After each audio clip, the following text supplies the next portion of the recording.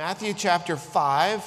This morning we're focusing in on verses 10, 11, and 12. But of course, as we have been reading the whole section, just so we have the context this morning, we'll start in verse 1 of Matthew chapter 5.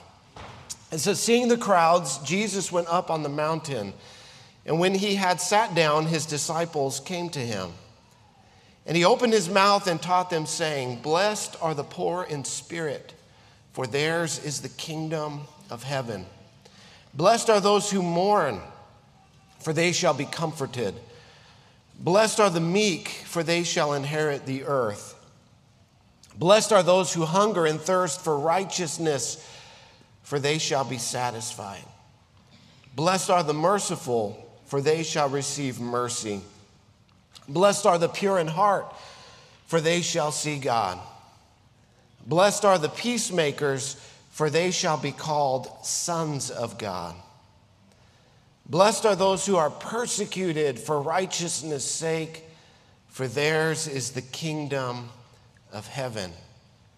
Blessed are you when others revile you and persecute you and utter all kinds of evil against you falsely on my account.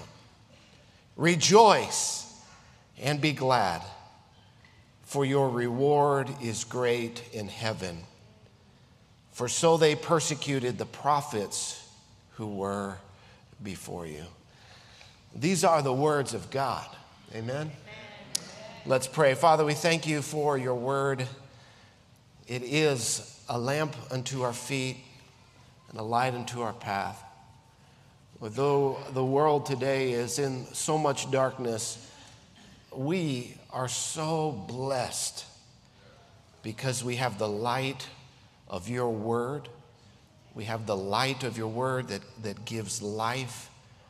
Lord, we thank you for speaking to our hearts today. Lord, for calling us here, for bringing us here to worship you, to be in your presence, to be in and amongst your people today. Lord, help us as we look at this great truth today of being persecuted and being reviled for your sake. Lord, that we would see this not as a burden to bear, but as something to embrace, as that is what your word teaches us to do. We thank you for helping us through our time in your word today to live more faithfully as your people. That is our heart's desire, to please you, to honor you, to glorify you. Lord, that you would be exalted in our lives and in our families. In Jesus' name we pray. Amen. Now, over the last 2 months, we've been studying the Beatitudes, this opening section. And as you'll recall, I began this series with 3 main ideas, and we've been looking at them and reiterating them every week. The first is that this section, this opening section of the Sermon on the Mount, these Beatitudes, these blessings, what Jesus is describing here, the poor in spirit, those who mourn, the meek, etc., that he's not just describing anyone, but a particular type of person. Here Jesus is laying out for us the born-again person, those who have put their faith in Christ and by the Spirit of God have passed from death unto life. And how many of you would say here this morning that that is you today? You are among those who that is describing, someone who has put their faith in Christ, the redeemed, the born again, the new creation. And Jesus here, as he is King of Kings and Lord of Lords, Matthew's opened his gospel by showing us that in the first 4 chapters. He is now laying out for us in his Sermon on the Mount what it looks like to live as a citizen of the kingdom. But before he starts talking about what it looks like to live as a citizen, he first wants to describe what that kingdom citizen looks like. And so these attributes are for all Christians. That's the second idea that I've laid out for us, is that these are not just the superstar Christians, the ones that are somehow on some higher plane of spirituality. You know, those pastors and missionaries and the people that we might be tempted to put on a pedestal, that really the kingdom of God is such that God calls all of his people to be like this. Not that we're all superstar Christians, that there are no superstar Christians. There was only one, his name was Jesus. And then there's the rest of us. And he calls us, all of us, and so these attributes, poor in spirit, mourn, the meek, hungering and thirsty for righteousness, the merciful, pure in heart, the peacemakers, and those who are persecuted, this is for all of us, not just a select group of us. And so you can't sit there and say, well, that's for the pastors, that's for the elders. No, this is for you. This is for all of us. And then the third idea was that all of these attributes are for all of us, not just some of them. So we can't say, well, this person will be the peacemaker and I will be the merciful and this person over here is a meek because their personality tends that way.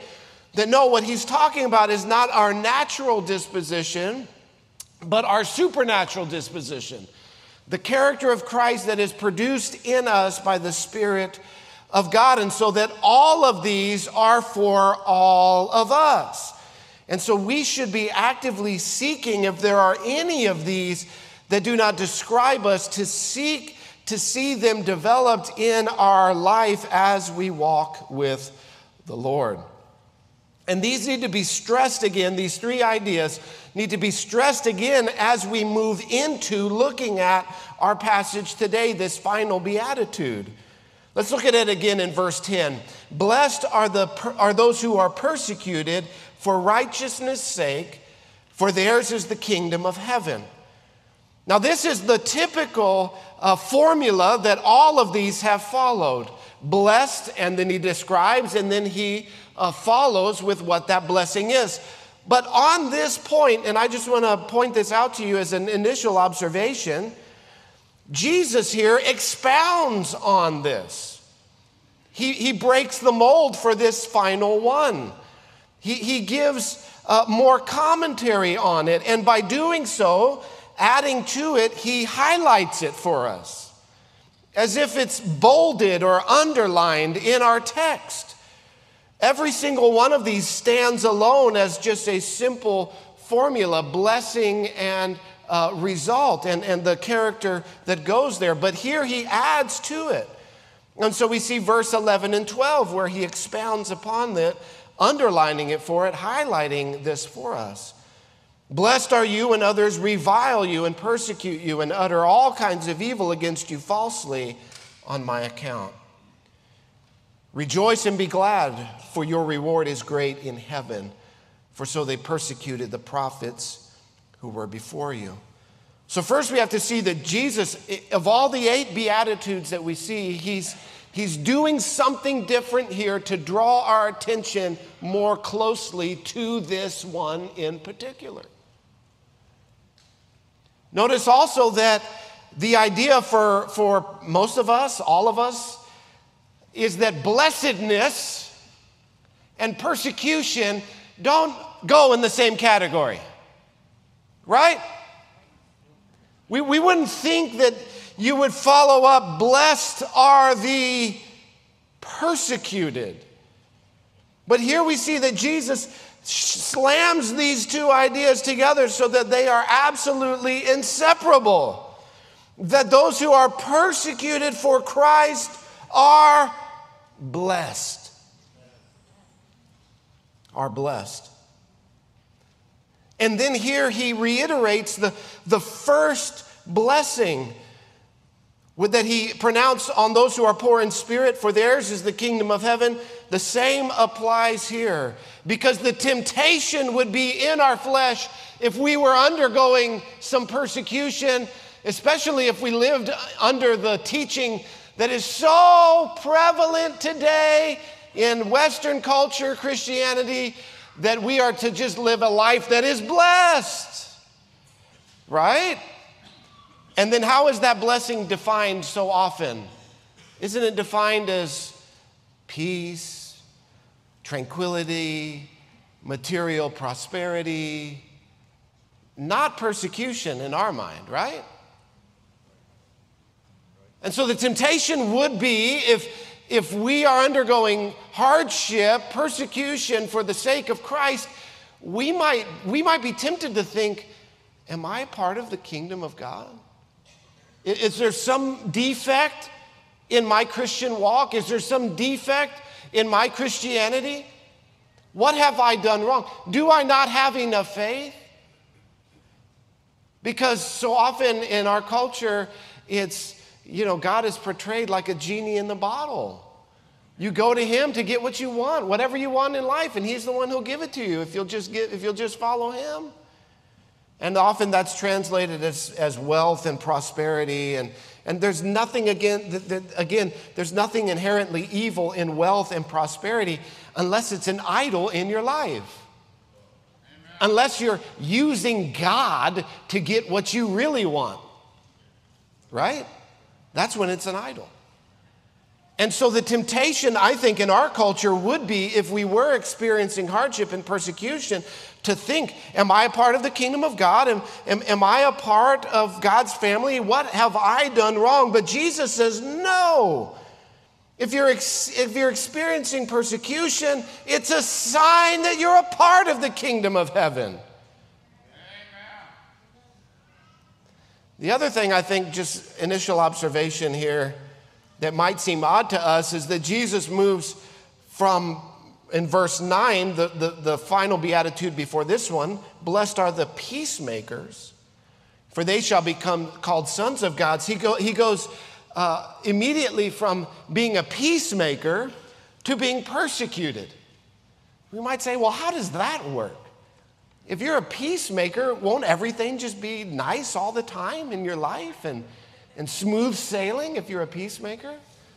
But again, if you'll recall last Sunday when we looked at blessed are the peacemakers, what we found is that the only peace, and the peace that Jesus is talking about, is the peace that we experience in being in a right relationship with God.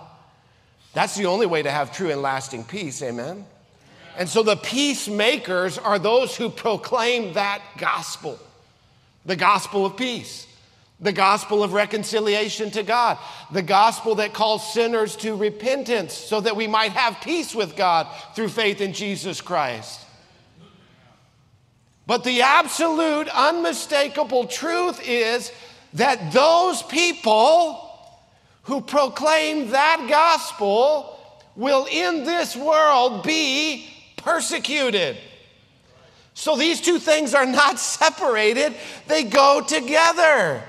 And so it logically flows that Jesus moves from those who proclaim the true gospel of repentance and faith in Christ to those who are persecuted. So peacemaking is gospel preaching. And those who proclaim the gospel will face opposition and even persecution. Persecution, what is persecution? Well, persecution can be defined as physical and life-threatening opposition to the gospel. You want a good idea of persecution? Read the book of Acts. Read the book of Acts. Now, there's a huge movement, a huge impetus in our day that says the church needs to get back to the book of Acts. Have you ever heard anything like that? We need to get back to the first century church. We want to be like the first century church. I would submit to you the reason that we are not like the first century church is because we don't want to endure what they endured.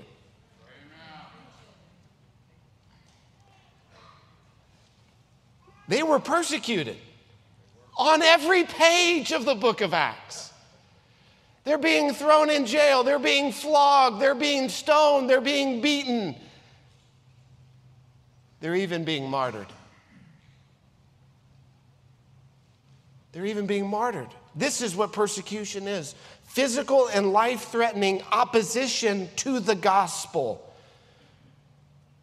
It can also be expressed in being ostracized from society, being pushed out to the fringes of society and culture, to be othered, so that you even suffer economically, possibly unable to be employed or to get a job in a culture that is persecuting Christians. And notice here Jesus says, blessed are those who are persecuted for what? For righteousness' sake. For righteousness' sake. Not for any other sake, not for foolishness' sake. Now, I've undergone the ramifications of being just suffering under the consequences of my own foolishness. That's not what Jesus is talking about here. Jesus is talking about specifically being persecuted because we are righteous in Christ and we proclaim the gospel. Again, in verse 11, he says, if you are persecuted on my account for the sake of Christ. And so persecution happens. Persecution arises when there are two opposing worldviews.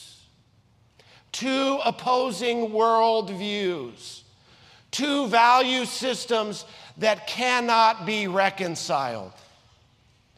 And what we're seeing more and more and more today in our culture is a polarization between two irreconcilable worldviews.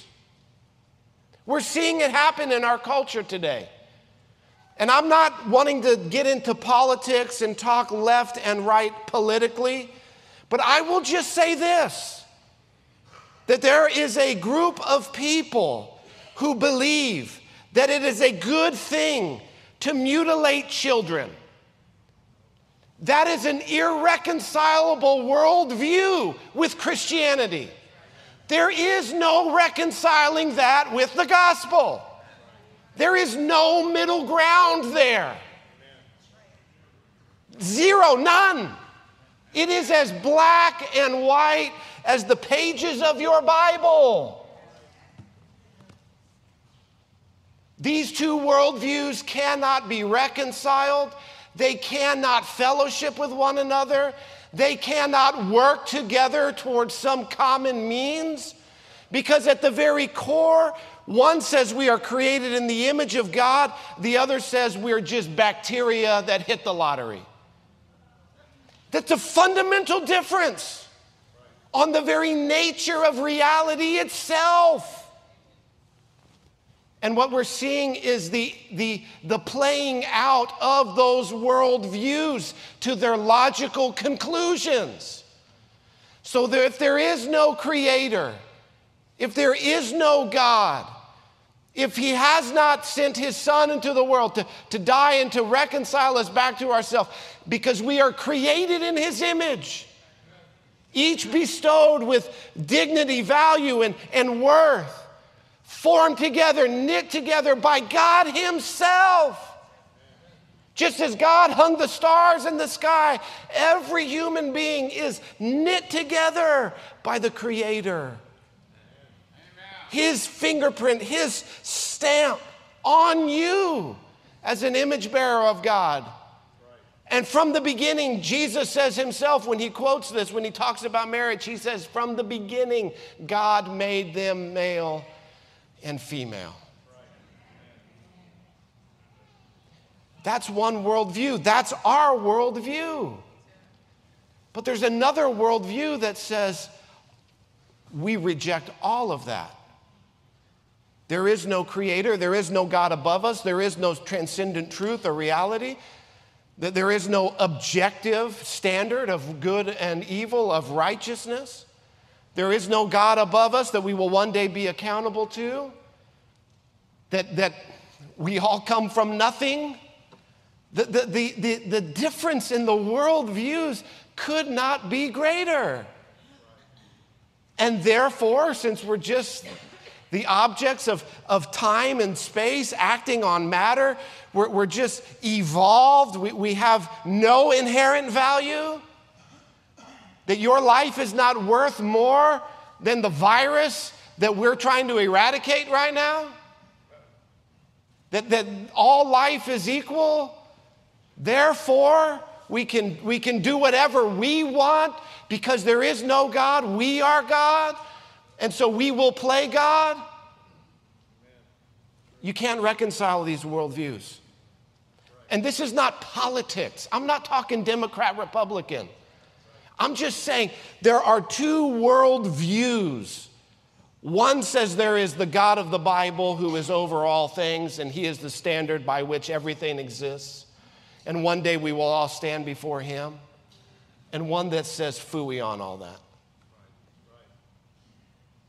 And the Bible says, what fellowship can light have with darkness? And so the persecution is what arises when there are two worldviews that are irreconcilable. In the first century, it was under the first persecution arises under the Jewish people who would not receive Jesus as their Messiah. They dug in their heels. They said, Jesus is not our Messiah, and we will persecute those who claim that he is. After the first century, towards the end of the first century, that role of persecution spread to Rome, who persecuted Christians who would not declare that Caesar is Lord. We sang that song this morning, every knee will bow and every tongue will confess that what? That Jesus Christ is Lord. You see, you can't say that both Caesar is Lord and Jesus is Lord. Irreconcilable. And so persecution arose in the second century on from Rome. And so as we see persecution, or as we see the world views continue to diverge, and the clarity that comes from that, if those in power dig in and hold to this worldview, it is very possible that in the future Christians could face persecution in our country. It's very possible. But what I want you to understand is that statistically, that would not be an anomaly. That would not be shocking statistically, because today, in the 195 nations that are in the world today, 195 nations, in 145 of them, Christians live under persecution. In 145 of the 195 nations of the world, Christians face persecution. 75%, that means it's nearly 75% of all of the nations at some level persecute Christians. What this means is that 1 in 7 Christians worldwide are persecuted for their faith. 1 in 7. 1 in 7. Think about that. 1 in 7 Christians worldwide persecuted for their faith. In Africa, that number is 1 in 5 Christians persecuted for their faith. In Asia, that number is 2 in 5 Christians. 2 out of every 5 Christians in Asia are persecuted for their faith. What this means is that the majority of Christians today live under the threat of persecution. That means our brothers and sisters in Christ today, if they gather for worship, when they gather for worship and word and sacrament, they do so under the threat of paying a high price to gather together for worship. I want to share with you some of the nations that persecute Christians and the way that they're persecuted here. Just a handful of them. I'm not going to walk through all 145 this morning. Let's just look at some of the most egregious. North Korea is where Christians today face some of the stiffest persecution. Its government actively seeks to eradicate all religious beliefs other than those related to the ruling regime. In Afghanistan today, the Taliban government has made it clear that they will not tolerate any non-Islamic religious activity, including Christian worship. In Somalia, Islamic extremist groups have made it their mission to eradicate Christianity in their country, often through violence and intimidation. In the Sudan, Christians face persecution from both the government and radical Islamic groups. In Pakistan, Christians face discrimination and violence from both the government and extremist groups. In India, Hindu nationalist groups have become increasingly aggressive towards Christians, often using violence and intimidation to prevent Christians from gathering for worship. In China, the Chinese government has been cracking down recently on religious practices, including Christianity, and has been dismantling churches and imprisoning pastors. In Nigeria, Christians face persecution from Islamic groups. And in Iran, Christians are considered a threat to the Islamic regime and are often arrested and imprisoned. That's just a handful of the countries, 145, where Christians are persecuted today. And we need to be honest with ourselves this morning and admit that we have no idea what that's like. We have no idea what that's like.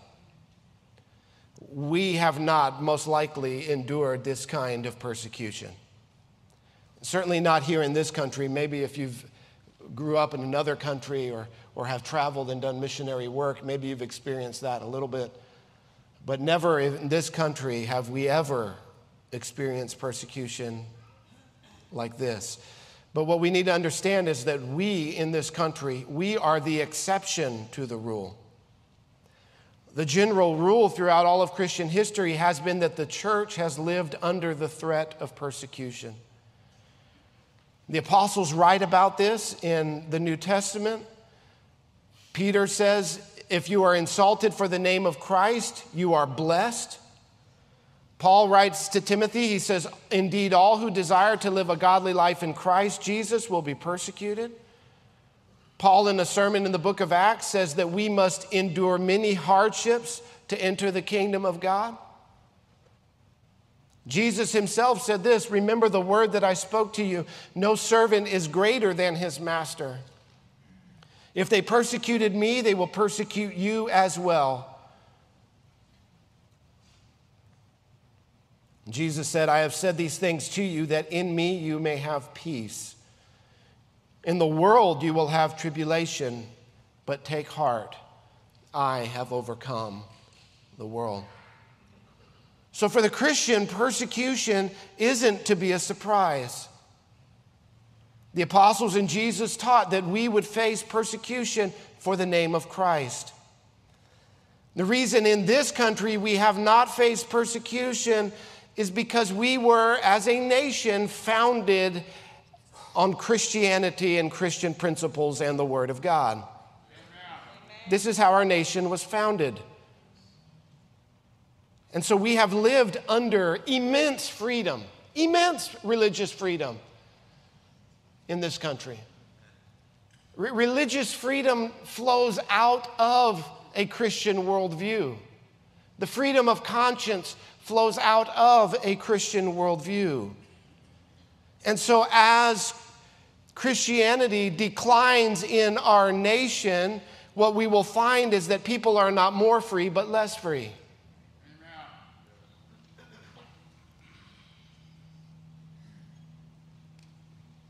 But we need to recognize we have lived under the blessing of God.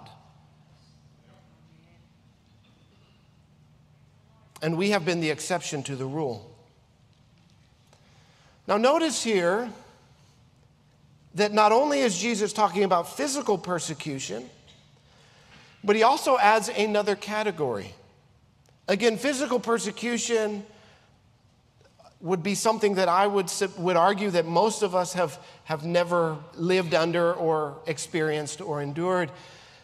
But then Jesus says in verse 11, blessed are you when others revile you and persecute you. So he adds another category of persecution that is verbal. He says, blessed are you when people say all kinds of evil against you falsely on my account. So not only at times can we expect physical persecution, but there will also be verbal opposition to the gospel. And this is where physical persecution starts. It first starts by verbal opposition. Before it becomes violent, it's first verbal. And as Christians today living in this country, this is the type of opposition that we are most likely to experience in 2023. This might not be foreign to you at all. In fact, as I thought about it this week and compiled a list of slanders and slurs that are often used against Christians in our culture, I was actually quite surprised at how long this list was.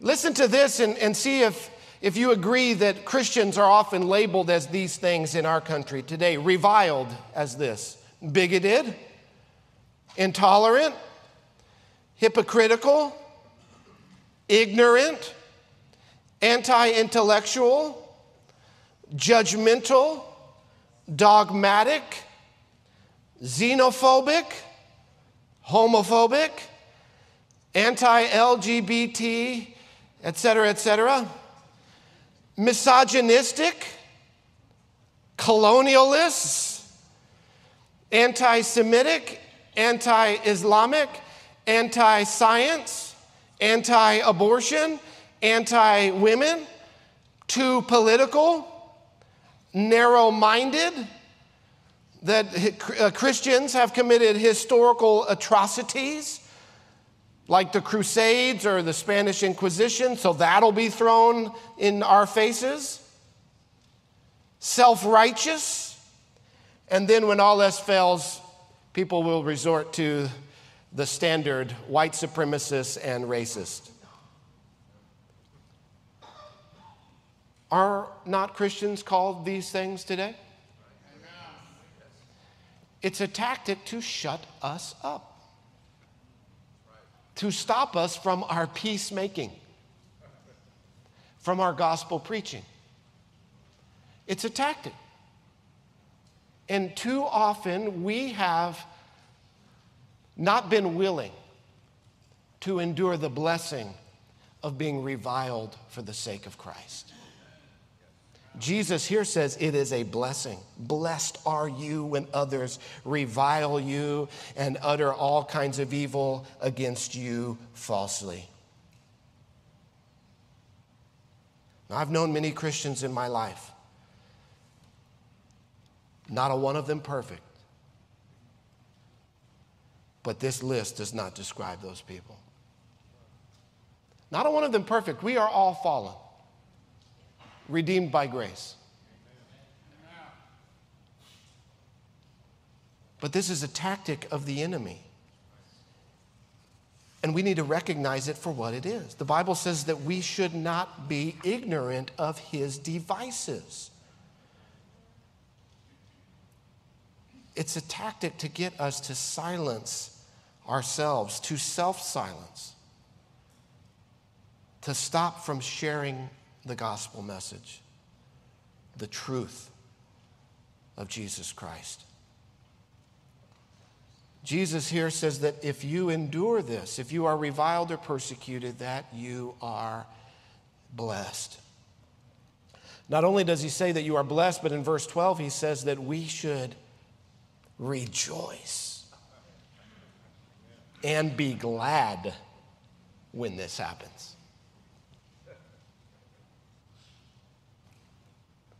So not only have we been not willing to endure it, the blessing of it, but we don't see it as a blessing.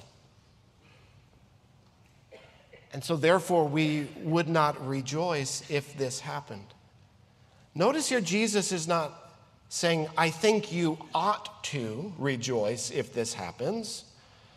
I think that maybe it would be a good idea to rejoice. Here's a suggestion for you. No, he just issues it as a command. Rejoice and be glad.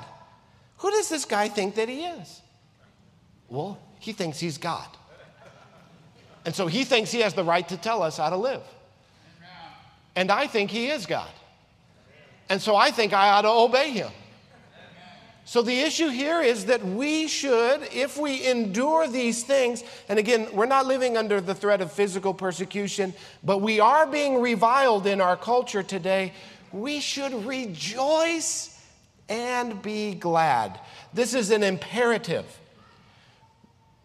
This is an expectation that Jesus has. You might say, that's impossible. How could I rejoice and not only being reviled, but if I was being physically persecuted, that is impossible. How could I do this? Is it impossible? Well, in the flesh it is, but remember, Jesus isn't describing the fleshly person. Jesus is describing someone who has God alive on the inside of them. Jesus is describing someone who's been born again by the Spirit of God. Jesus is describing someone who has exchanged the values of this world for the values of the kingdom of God. Jesus here is describing the one who has the power of the Spirit of God on the inside of them. So can I rejoice in the power of the Spirit if I am persecuted and reviled? You bet you can. Because you have Christ on the inside of you, who for the joy set before him went to the cross. And his Spirit lives in each one of us. So yes, we can do it, not in our flesh, but in the power of his Spirit. With man, it is impossible, but with God, all things are possible. And notice here, Jesus says that our rejoicing should be for a particular reason.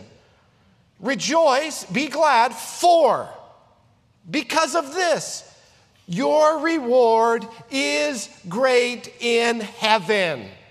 So if I suffer here, if I'm reviled here, if I'm persecuted and slandered and called all kinds of names and even martyred here, I am laying up a reward for me in eternity. Amen. And so what Jesus is trying to get us to do is to shift our perspective off of just having a nice, comfortable, good life now, and to put it on living for the kingdom of God. And if we do that, we can expect to be called things, to be labeled things, to have all kinds of things in our culture set against us, and in places that live under more totalitarian regimes, even physically persecuted. But ultimately, this world is not our home. We're strangers, we're aliens, we're sojourners. We are passing through to the kingdom of heaven, and our reward is great there. Our reward is great there. So Jesus says we should live with this eternal perspective, that God will reward those who suffer for his name's sake.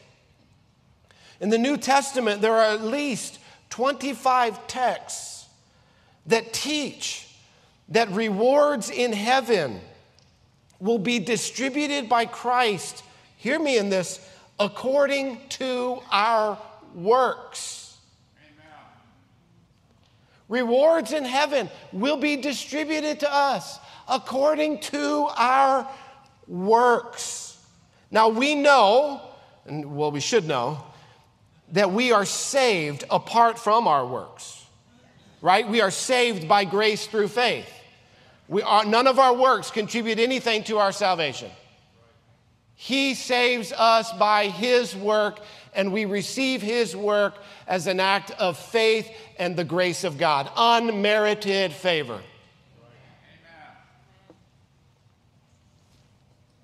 And the New Testament immediately goes on to teach, Ephesians 2, 9, and 10, that because we are saved by his work, we are saved to do good works here for his kingdom. And that he is laying up for us rewards and treasures in heaven according to the works that we have done for him. And this is why we can rejoice. Jesus says, rejoice, be glad, because your reward in heaven is great. This reminds me of the story in Acts chapter 5. We don't have time to go there this morning. But the disciples, this is the first time that they endure physical persecution. Acts chapter 5, they're beaten for preaching the gospel. And when they leave on the way home from being beaten, Acts 5:41 says, they left the presence of the council rejoicing that they were counted worthy to suffer dishonor for the name of Christ. This is the perspective Jesus calls all of us to live with here now. And he goes on to say, your reward is great in heaven, and so they persecuted the prophets who were before you.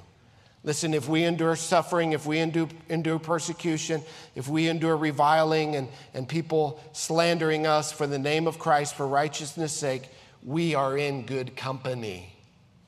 We are in really good company. Amen? Amen. They did the same to Jesus. They did the same to the apostles. They did the same to the prophets who came before them. I would like to be in that category.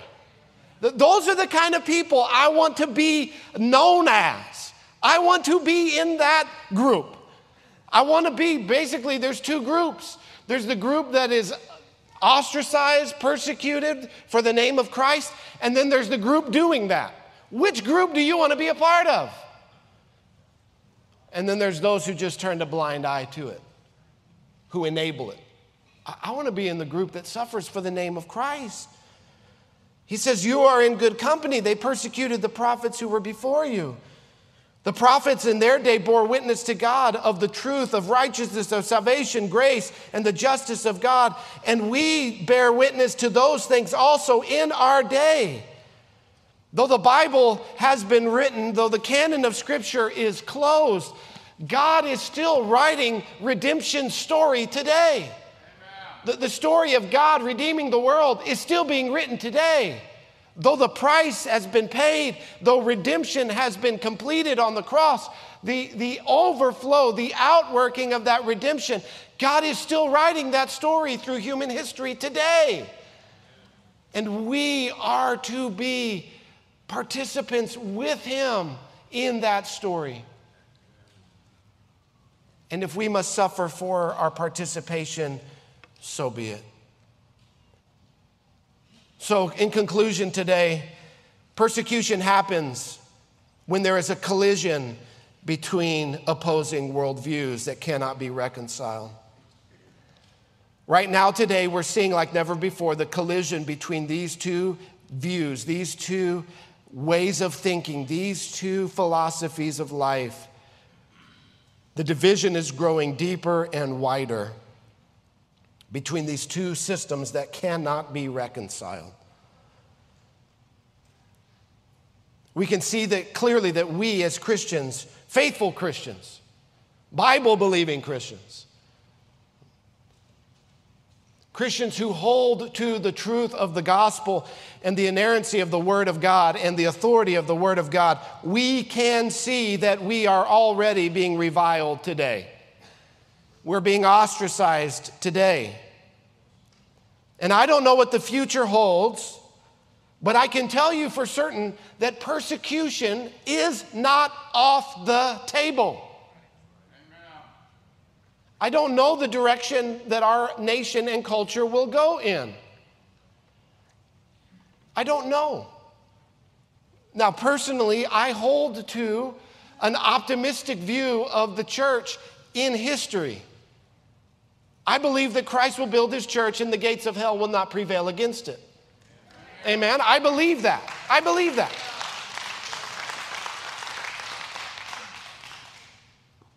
But Christ building his church and the gates of hell not prevailing does not exclude the church being persecuted.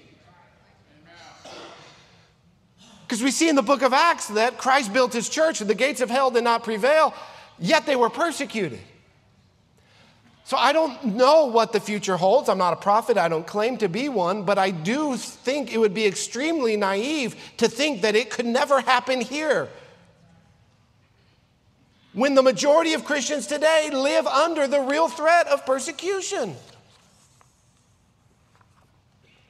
And maybe not in our day. But what about in our children's day? What about in our children's day? What about in our grandchildren's day? Can you envision a day where your grandchildren, our grandchildren, or descendants could be persecuted for their faith in Christ?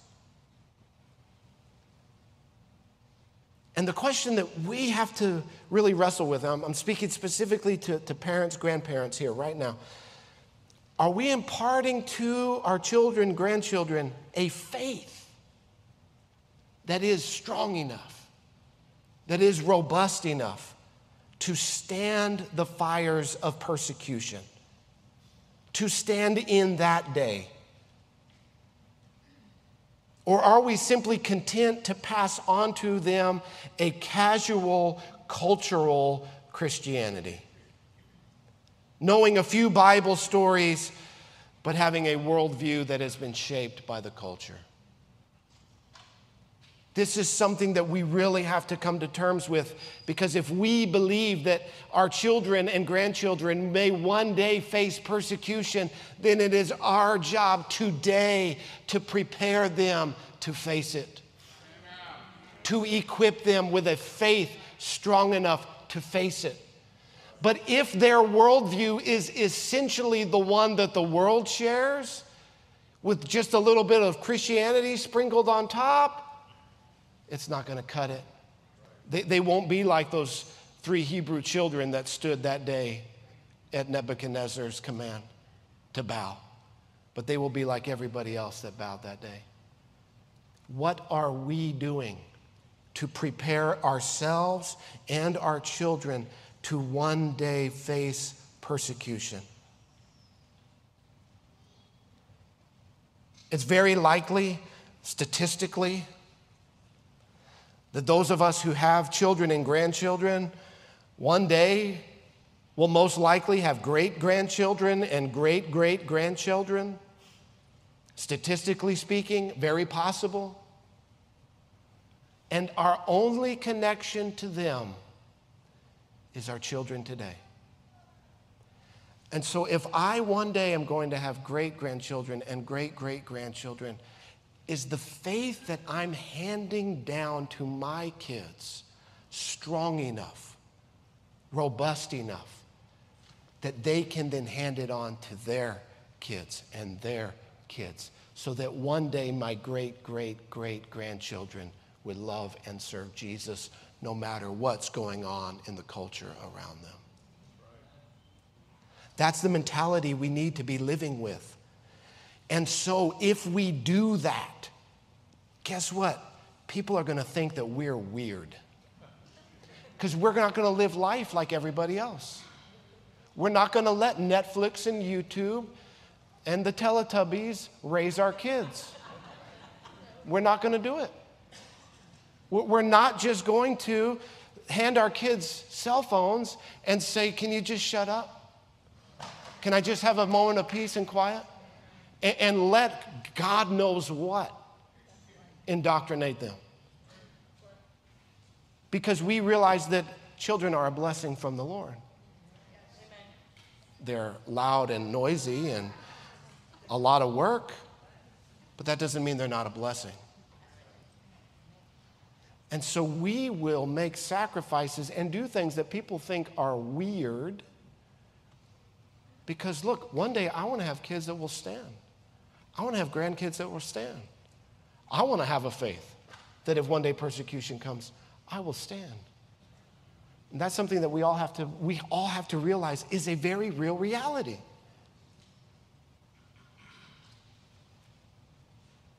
Amen.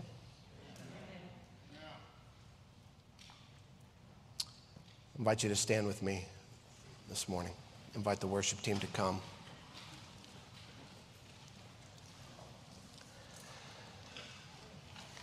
In 2 Kings, there's a story of King Hezekiah. King Hezekiah was a wonderful king. He led the nation in revival.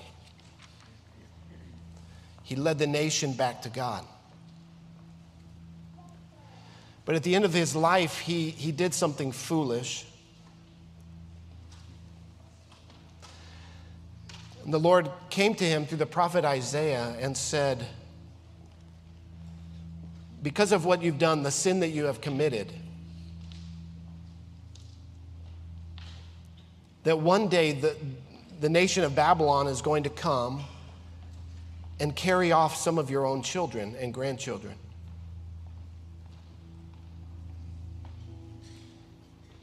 And instead of King Hezekiah, who was a godly man, instead of him repenting, being brokenhearted over this news, King Hezekiah said this, the word of the Lord that you have said is good, for he thought, why not, if there will be peace and security in my days. Though King Hezekiah was a godly man, in this moment he thought a very ungodly thought, which was, I don't really care what happens to my kids and grandkids. I don't really care what happens in their days as long as I get to live in peace and comfort and security in my day. And it's a heartbreaking reality that even godly people, wonderful people, Christian people, Jesus-loving, Bible-believing people can have such a short-sighted, narrow view to not care about the next generation and the next generation. And what will the world look like in their day?